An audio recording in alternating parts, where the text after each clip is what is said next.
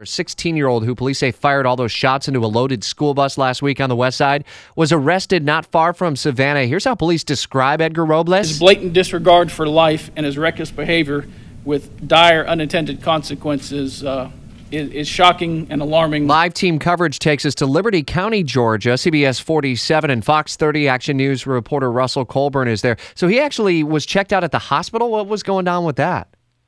Rich, we actually just found out that Robles had a self-inflicted gunshot wound to the thigh. U.S. Marshals, the Fugitive Task Force, actually moved in on him staying at a home in Liberty County, followed him, conducted a traffic stop, and he actually went in without incident, but at that time they realized he had the gunshot wound, took him to the hospital, released him, back in custody now in the Juvenile Detention Center. We're working to figure out what's next, where he goes, when he makes the first appearance, all of that. Did they say, or have they said maybe how long he had been in Georgia, or do we not know any of those points yet?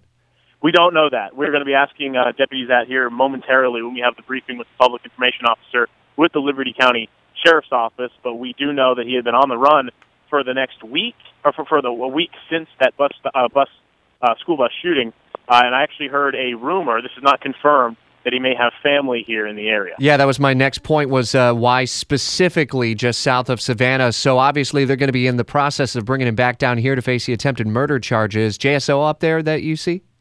Don't see any sign of JSO at all. Haven't seen them at all this morning. Obviously, the only last thing we heard from them was that notice around midnight tonight saying he was arrested. But again, I want to point out again that was just a rumor that his family lives up here. And this is also just a really remote area, so he could have come up here for that reason. But they do believe that he was staying in a house with someone possibly sheltering him. So we could be looking at more charges for more people. Russell Colburn with our partner CBS 47 and Fox 30 Action News. Thanks for the update and all the great reporting this morning. We will stay on top of the charges. He's facing at least 2 charges of attempted murder because of the injuries to 2 teenage girls last Thursday. But nice to be able to report that they've taken the guy into custody this morning. WOKV News Time, 8:13.